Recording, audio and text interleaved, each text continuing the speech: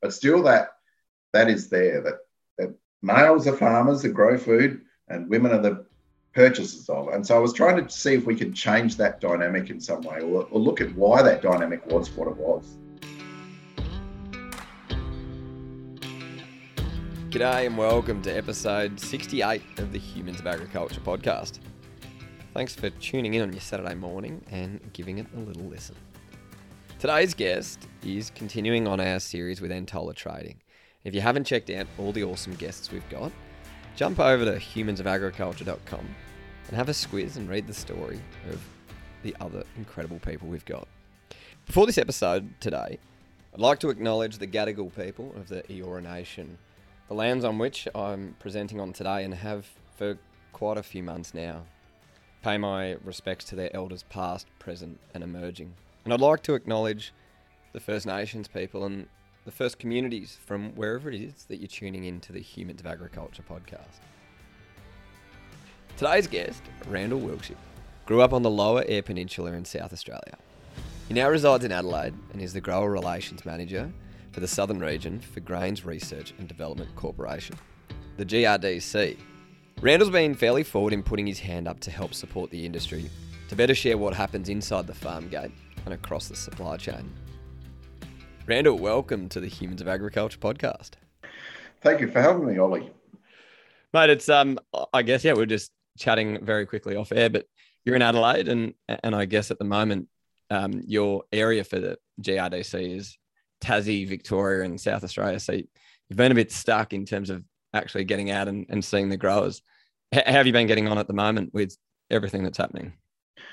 Well, I will acknowledge at first that I am in South Australia and the state has done fairly well with numbers of COVID variants. So we have been fairly fortunate being able to travel around a bit. I have managed to get down to Tassie a couple of times to see grain growers down there, but it has been challenging, and certainly I do feel for the Victorians who are part of the southern region, part of GRDC's southern region, that we just haven't been able to get there. Plenty of Zoom meetings mostly. Yeah, and how do you think, I guess, from your point of view, that industry engagement, how people adapting to the Zoom side of things? Are they craving for a few handshakes and seeing people face to face? Yeah, we just had a National Grower Network meeting, which is for the GRDC grain growers in SA, Vic and Tassie, only last week actually at Glenelg, and we actually had about 25 South Australian farmers in the room and about 25 Vic and Tassie growers online. And actually it went really well. It's amazing in the last 3 years just how well growers have adapted to using the technology, and I was quite astounded. So just to have the interaction of 25 separate screens up on a big screen and then 20 people in face to face, it went very well. I think that's definitely is what humans miss is that personal interaction. So you can see when you go to events and people can shake your hand, they're always a bit nervous. Should we shake hands or should we? But most people just eventually, it's culture, part of our history. They do shake your hand. So it is. It's a bit of a conscious decision, isn't it? When you're walking up to someone, you're like, are they going for the handshake or are we not? So then there's the feeling of rejection when you've sort of offered and they have to be turned out. So well, they put the elbow out. Now, Randall, I'd love to, I guess, step back, and as part of the Entola series, we're meeting some awesome people who are having an impact, I guess, in their community or more broadly across the industry, and understanding a little bit more about their stories and I guess how they've got to where they are and are having that impact, whether it's at just a local level or a national level. You're a South Australian boy, grew up on the family farm in the Lower Eyre Peninsula. Was agriculture always on the cards for you, or what were you thinking that you wanted to do as a kid? I guess it was. I was fortunate. My father in particular was it still is very passionate about agriculture and particularly grain growing. So I'm one of three boys, and we're all involved in agriculture in some way, shape, or form. My youngest brother still manages that property. So it was when you grow up in an industry like that, and everyone around you is from agriculture, involved in agriculture in some ways, it becomes the the obvious fit. But no, I do like it. I like growing plants, really. I want to wonder about that. So I guess naturally you think of the older brothers kind of getting the first choice of ending up on farm. Was it a very conscious decision that you and your other brother made, I guess, to open that door for your younger brother? No, that never was really seen that way. For us, like I feel my parents were reasonably progressive in that way. That really it was the property is there for that person that wishes to be part of it. So we didn't have that sort of history. I was aware from an early age that my father probably would have liked to have had a daughter because he would have been interested to see that transaction. So probably that was part of what made me think about this originally. Okay, interesting. And tell me, the town of Yalana in South Australia, whereabouts does it sit? I guess, yeah, I've got a big map of Australia behind me, so I can probably look for myself. But can you describe for our listeners whereabouts it is and what the town's like? So Yalana itself is a locality more than a town these days. There's probably only about 15 odd people live in Yalana, but the nearest agricultural town is Cummins. Cummins is school and hospital and all that. And so this is an hour north of Port Lincoln. Port Lincoln being the port right at the bottom of Eyre Peninsula.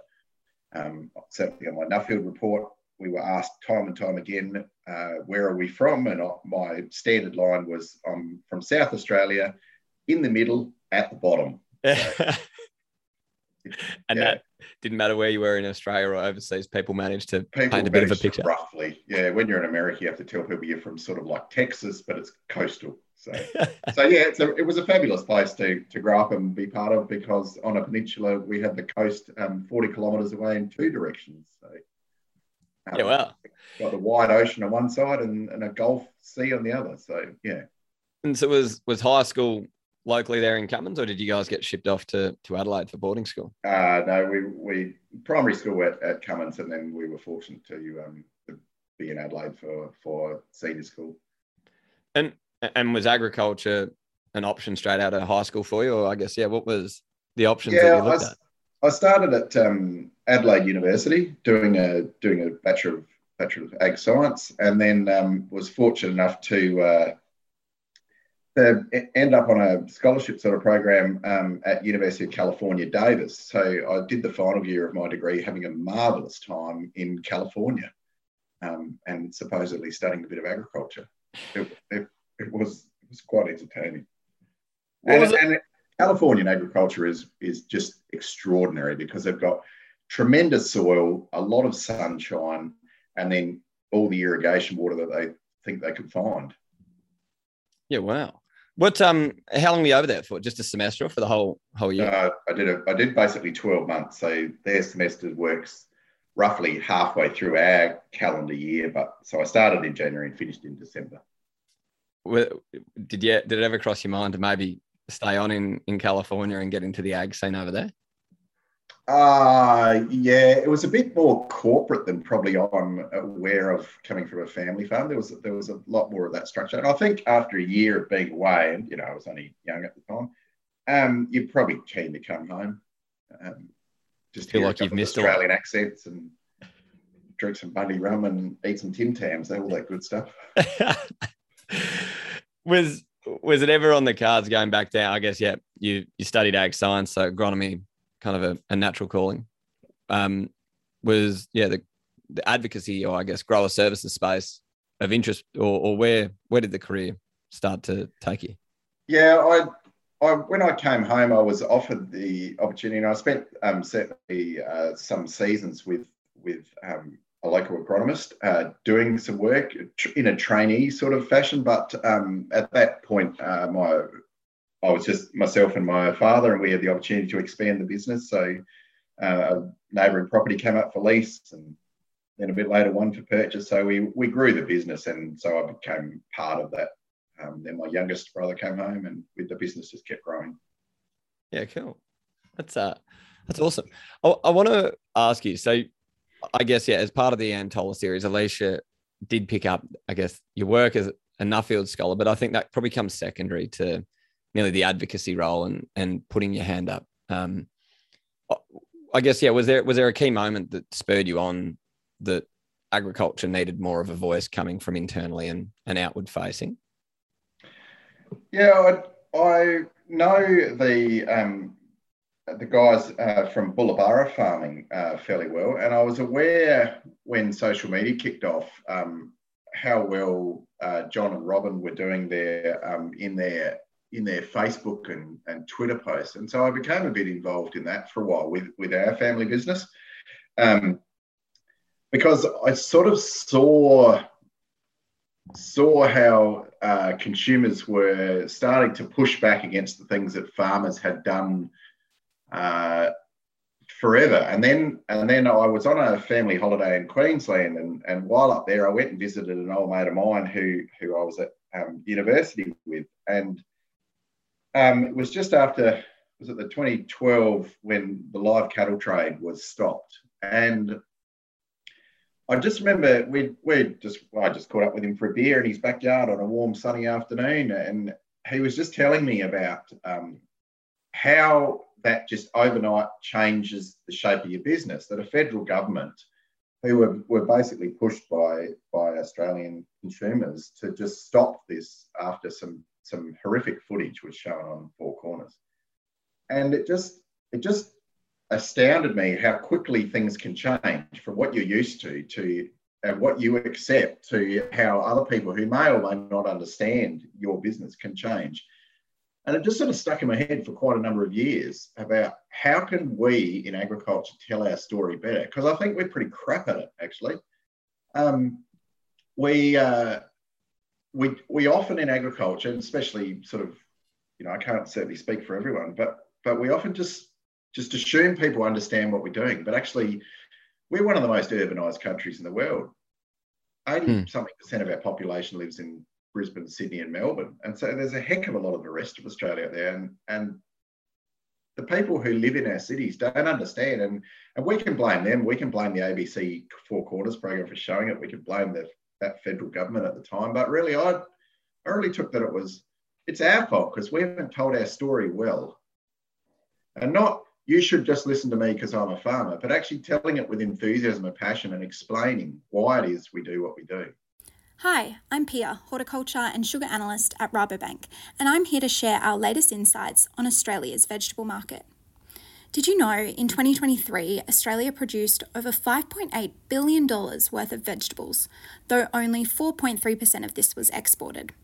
Like many other countries, the Australian vegetable industry relies mostly on its domestic market. In fact, only 7% of global vegetables produced are traded between countries. But we are starting to see that trend change. Global trade is growing at a faster rate than production, and countries with low-cost production are seeing the highest growth rates. You can learn more about trends in the vegetable market on our latest Rabo Research Australia podcast, Mapping World Vegetable Trade, or reach out to me via the Rabobank Australia social media channels to learn more. Yeah, I completely agree with you there. And I think the thing when it comes to showcasing like who you are, you can't fake passion. I think nowadays it's so easy to see what's authentic and what's not, and it's black and white in terms of it. But I did want to, I guess, so you'd mentioned that like farmers had operated as they had forever, but there was, I guess, that perspective which the city or the metro people just didn't understand, and their voice was actually fairly loud when it came to decision making. So how important, I guess, do you think it is that the industry recognise that the world around us is moving and that the way things have always been? Yeah, very much so. Well, I mean, you can see it right now in our current society with how much traction some of the anti-vaxxers are getting. And, I've just come from a science background. I just believe in science, and then people with such contrary views based on YouTube videos and things they saw. It's astounding to me how far we've shifted from good science. That's got us this far. Like we do have cheap food and great health due to good quality science. And yeah, I get a bit challenged by it sometimes.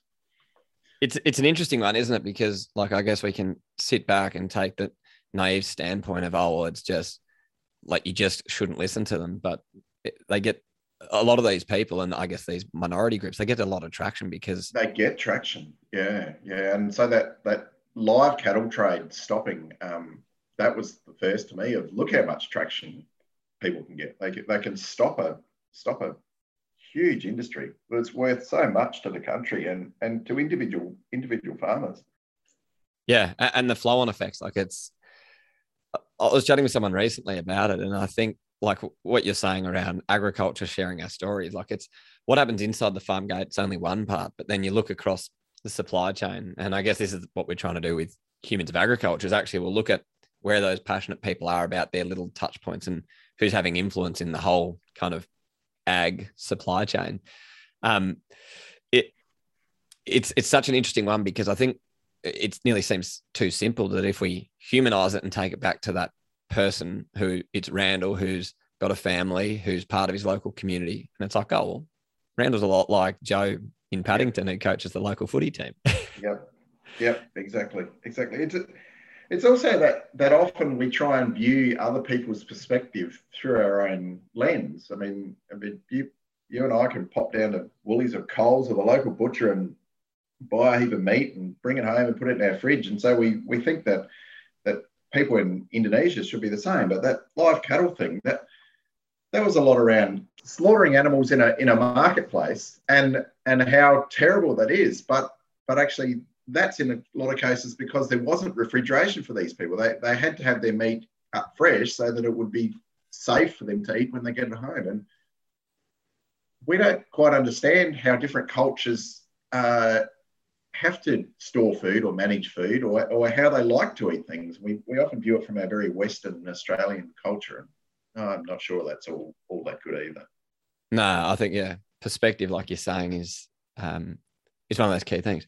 So you started doing a bit of work with Bullabura kind of post this. Was there any, I guess, shining lights that came out of it where you thought, geez, we're getting some traction on this, or people listening? I wasn't actually working with them. I was just very much admiring the work they were doing and then started a bit of our own social media and had a couple of posts where I was the main spray operator for our business at that point, and certainly had taken took a number of photos because clearly I was working with all those toxic, nasty chemicals that I hear about all the time, and yet no farmer by choice wants to apply products just for the sheer love of it. They're doing it because they're applying herbicides or insecticides because it helps food be provided cheap to people so people can afford it. And I certainly had a tweet there for a while that there was my sprayer in a lentil crop and with the wording that the market doesn't like toxic chemicals, but I've got grubs in my lentils that are eating holes in, and the market certainly won't buy my lentils when they've got holes in them. So I don't by choice want to be putting out an insecticide, but in the end, if no one's going to buy my product if it's got holes in it, I don't really have an option anymore. So away we go, and we're applying these products to stop grubs eating them, the same as you do in your home garden. And just because it's done with a bigger machine on a bigger acreage doesn't change it. It just looks more frightening to some people, I think, because it's done at scale. But we're food producers. Most people are thinking all the time, we are producing food here. Mm. Were you met with much negativity off the back of that? Because throwing your head up, I guess, and exposing yourself can be a fairly, I guess, risky move personally. Yeah, it does. You've certainly got a bit of feedback. There certainly is a little bit of feedback. Overall, I would definitely say it was positive because I don't try and say you should believe this or you should. I'm just trying to tell the story and say this is what we're doing and this is the reason why. And I'm prepared to eat all the food that is produced on our place and prepared to feed it to my families. And I'm not in any way, shape or form anti-organic either. If that's the choices you make to eat that food, then you understand how that food is produced and good for you. So yeah, no, I guess it's the fascinating thing about ag, isn't it? There's just so many different layers to things, and it's certainly not black and white into good producers, bad producers. It's all about producing for a market and what people are looking for, and I guess that flows back inside the farm gate. Sure, yeah. So I guess I was going to say contentious issues, but I guess the advocacy piece and talking about what happens inside the farm gate and around spraying and chemicals maybe isn't actually that contentious once you understand it. But your Nuffield scholarship. So I guess for our listeners, are you able just to explain at a high level kind of what the Nuffield scholarship is and maybe the process kind of behind it? Yeah, sure. So Nuffield originally started because there was a Lord Nuffield in the UK who actually made his money out of a number of things, including making Morris Minor cars. So that the little minis you see around, that was Lord Nuffield's business. In amongst, he supplied other armaments and so on for the British in the Second World War.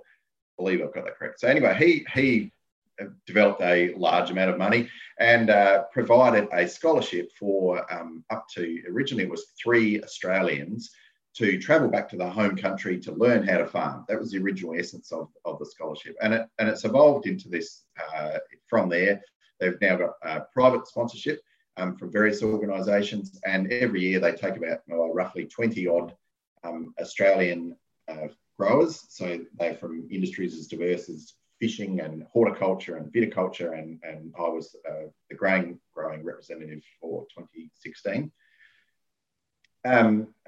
Sponsored by GRDC, but so that was an investment made in grain growing for you to travel, and so we did 8 weeks overseas with other scholars from around the world.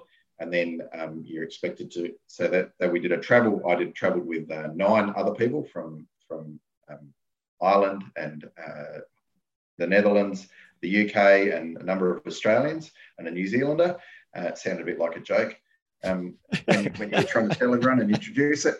And then you're expected to go away for another 8 weeks after that and study your own personal topic, and then you write a project on that. So in our tour with the 9 of us, we travelled. We were fortunate enough to travel through 9 countries in 6 weeks. So we started in Ireland, and then we were France, Belgium, the UK, the US, Mexico, Brazil, New Zealand, and then we came home in 8 weeks. Wow, it's a hell of a trip. It was a heck of a trip because we were in Ireland and it was about minus, I don't know what, but too much. And we ended up in Brazil and had half a day on the beach at Rio. So to try and pack all that into what was basically carry-on luggage was quite a thing. couple of jumpers and boardies. Exactly, but also a suit, because we had meetings from government officials some days through to just standing in paddocks talking to farmers on other days. So it was a fantastic experience. I admit that. Yeah.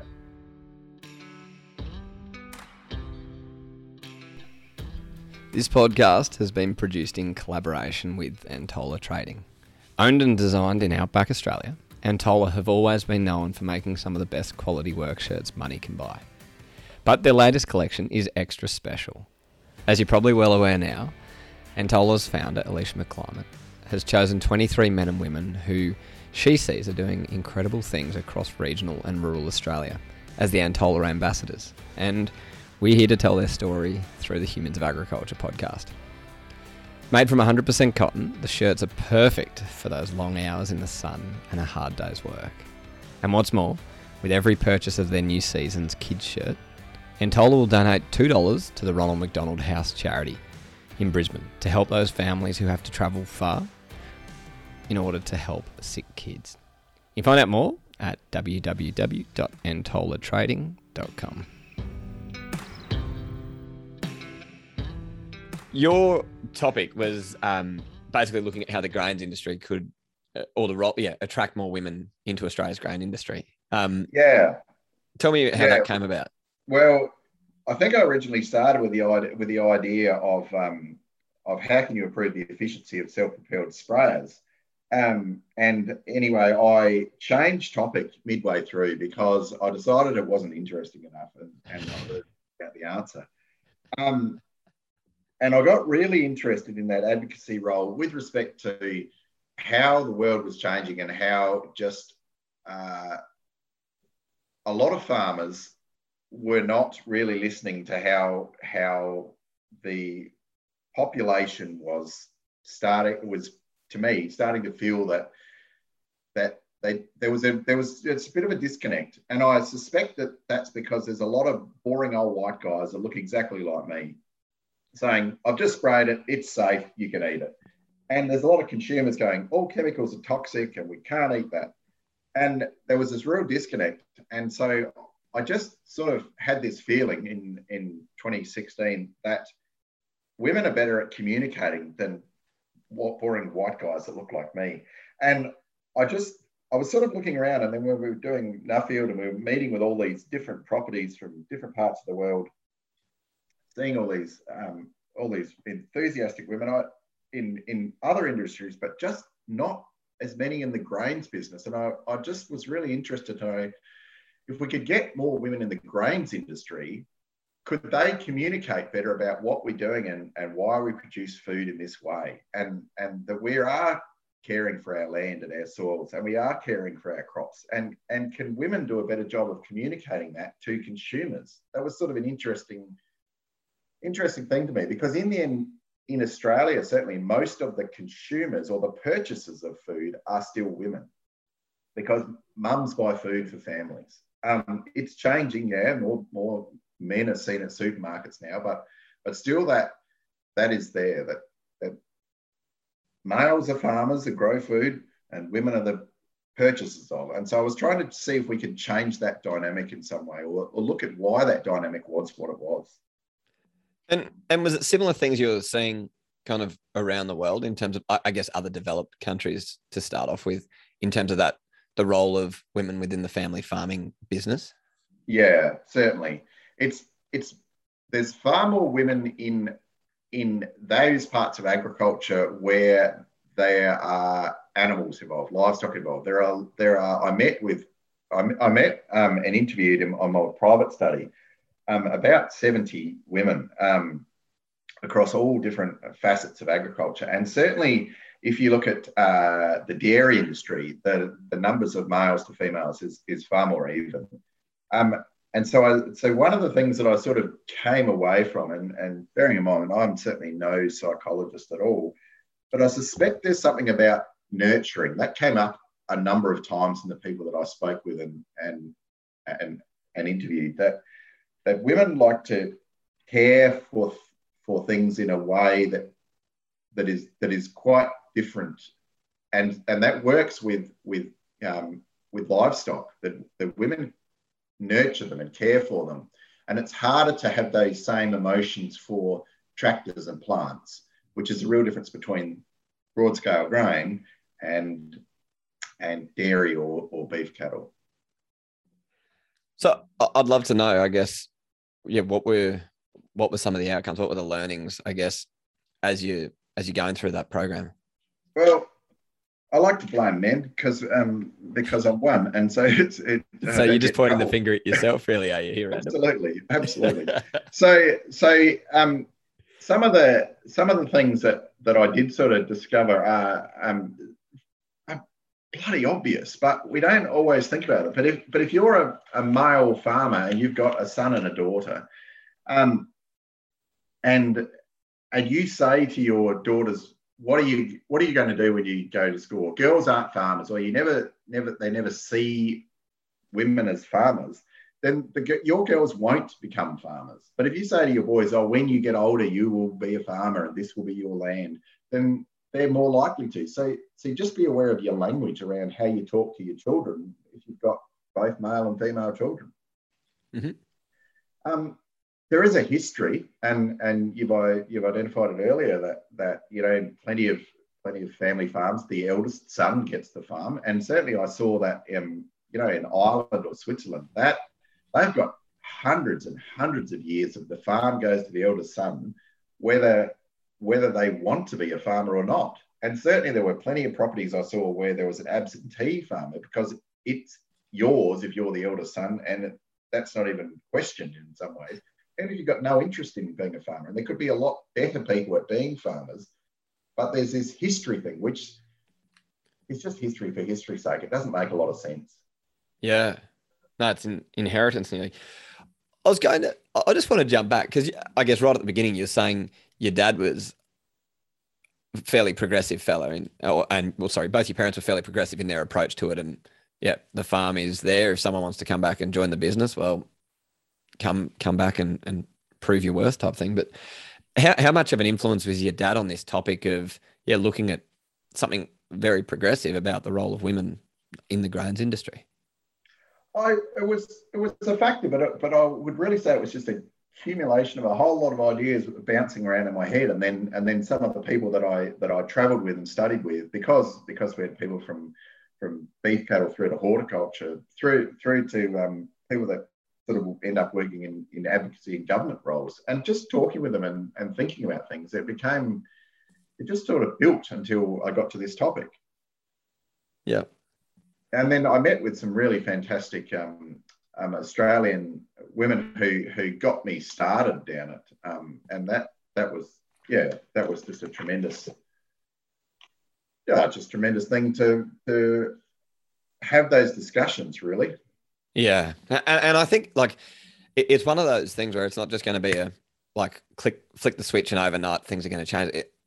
To your point, it's generational, and it's the language we use and the opportunities and how you give people, because farming, or even 10 years ago when I finished school, like GPS was still only really just being picked up kind of broadly. Well, now if you see a farmer operating without GPS, you'd think, "What? Geez, that guy's backwards." So, or girl. That's certainly part of it too. I mean, in my grandfather's generation, when it was bags of wheat that needed to be lifted, there was certainly a physical strength thing there that clearly men in general are bigger and stronger, and so and society was different times. So that was a factor. You can see that. But nowadays, well, I once took a photo of my thumb when I'd cut it and posted it on social media and said, I can hardly drive today because my auto steer engage finger has put a Band-Aid on it, right? And 1,500 people liking the post and carrying on. It was quite funny, but I just did it as a funny thing. But I mean, how hard is it to drive a tractor these days when you just need to press auto steer engage? Yeah. You don't need to be of any great physical size or strength to be able to drive a machine anymore. Nah, not at all. I want to continue because I had a bit of a look at your study, and one of the key points which I think came out really clear was that, so in Australia, women produce 49% of the real farm income. And I'll just, I guess, put a disclaimer. This was as of your study in 2016. So things may have changed slightly. But you mentioned in your report that the view across many countries, including Australia, is that the most qualified person is probably the person who's best suited to be in the managerial role of the farm. How was, I guess, that statement and welcomed as part of your research? Well, I think it goes to like the topic was encouraging more women, but really, where are the women in the grains business? Well, actually, I identified quite quickly that so many women don't view themselves as farmers, and actually, I put that challenge back to them over and over again, because so many women I spoke to, they said, "Oh, I'm not a farmer. I'm a farmer's wife," and I was really challenged by that statement because then I'd say, so what do you do? And the women would say, well, I do the books for the business, and I go to town and I pick up the parts when they're needed, and I help out, and I drive the smaller tractor, maybe on the stone roller or the chaser bin. I say, but are you a farmer? No, I'm not a farmer. Well, why not a farmer? Well, I don't drive the seeding rig and I don't drive the harvester. So is that how we define farmers in the grains business? Is who drives the header? And it was like, to me, in every way, shape or form, they were farmers. They're an active part of that business, but not identifying primarily as a farmer, even identifying as a farmer's wife. And yet I spoke to 70 people, as I said, I didn't meet anyone who said I'm a farmer's husband. Men don't identify like that. So it's a point of who do you identify as? And it is changing since I started as a young fella coming home, going to farmer meetings, and you just be aware that it was all blokes up the front talking, blokes in the room listening at farmer meetings, whether you have an agronomist or a scientist there or whoever.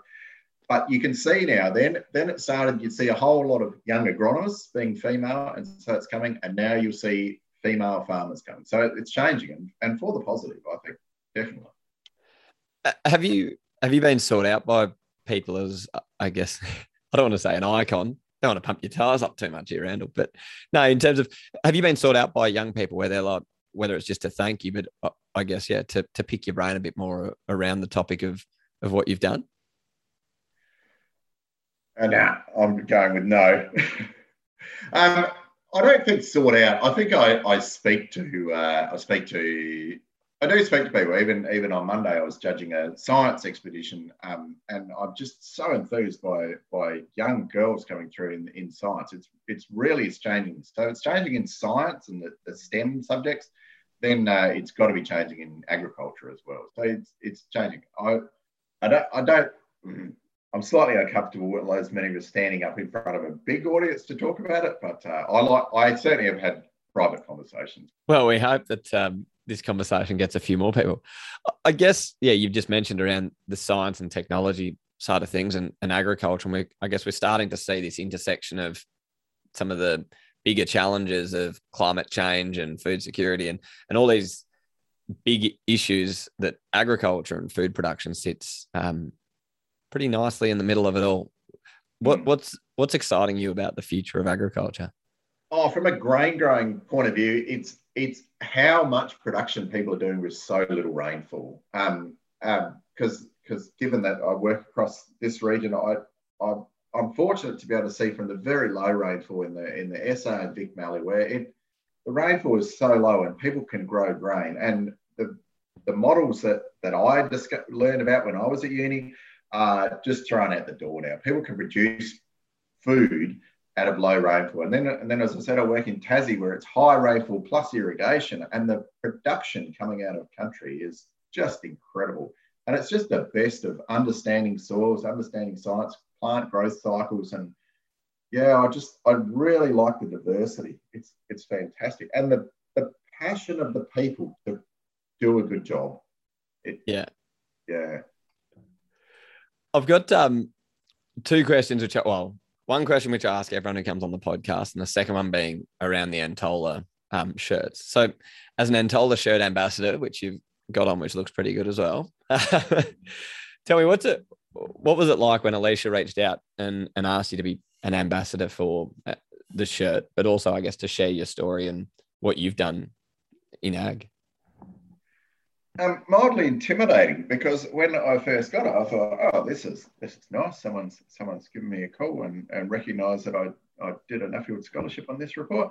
And then I got it through on the website, and I saw the calibre of the people that have also spoken on this topic. And I was a little bit intimidated because there's some fantastic speakers who've also been part of this program. Yeah, and also it was a little bit daunting because I guess the project came originally out of primarily livestock people, beef cattle producers, and I'm from the grains business, and there's always a friendly rivalry in some way, shape, or form. So I was a bit honoured to be part of that. So yeah, it's good, because I think it goes back to your point earlier around advocacy. It is so important that people in ag talk about what they do, and I guess one of the parts which is somewhat uncomfortable or incredibly uncomfortable at the beginning is actually talking about, I guess, your journey and what you've done. But I think it's what actually makes it relatable to someone else. And time again, there'll be someone who will listen, and it wouldn't surprise me after this, there'll be someone who's come from the family farm and they're thinking, do I go back on farm or do I pursue? And then it's like, oh, well, Randall has done that. Or maybe I'll just go and either reach out to Randall, or just from the podcast, as simple as talking about what you've done, and I guess some of that decision making. It's, well, there is value in exploring the curiosities of whatever topic it may be. Yeah, exactly. Yep. Now, the very last question, which is one I ask everyone. So you're about to go into the local high school, and you're talking to year 10 students. You're giving them a bit of life advice here, and I guess letting them know, or I guess giving them a bit of an insight into why a career in agriculture could be something worth pursuing. What would be your messages to them? Yeah, wow, yeah, that's a fantastic question. And you probably can nearly hear my eyes rolling as I'm trying to think my way through this one. Life advice for that. I think for me that in the end, why would you go into agriculture? Is because you're producing food, and really, like, it is the most important job on the planet. Because you're responsible for keeping the human species going. It's just a fantastic thing. So whether that's that you like milking cows or growing beef cattle or apples and oranges or broad scale grain, like, you're producing food for humans, and it's just such a fantastic thing to be part of, and to use, particularly in a country like Australia, where a lot of it's a pretty challenging environment, is to work with nature to do those things, to grow this food is just a fantastic thing to be part of. And I really like my job now because I get to see such diversity in the landscape of how many people are passionate about producing food for humans. Yeah, no, it's a very special industry to be part of, and I think it just, I don't know if it's that I'm young and I feel like there's just things everywhere, but there's certainly a lot of enthusiasm and, as you're saying, passion about it. But I just think it's just becoming more and more important, food production and everything that stems off that. Yeah. Whatever way, shape or form that is, from just growing a few veggies in your back garden through to massive broad scale properties. It's a fantastic thing to do. I like eating too. It's not bad either. Well, Randall, thank you so much for coming on and sharing a bit of your story and journey with us on the Humans of Agriculture podcast. Well, thank you very much, Ollie and Tola, for having me as part of this project.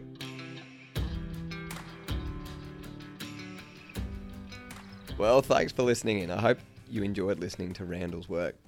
On our website, we'll also include a link to Randall's Nuffield Scholarship, which, as he mentioned, was and talked a little bit about, was looking at how we get more women involved in the Australian grains industry.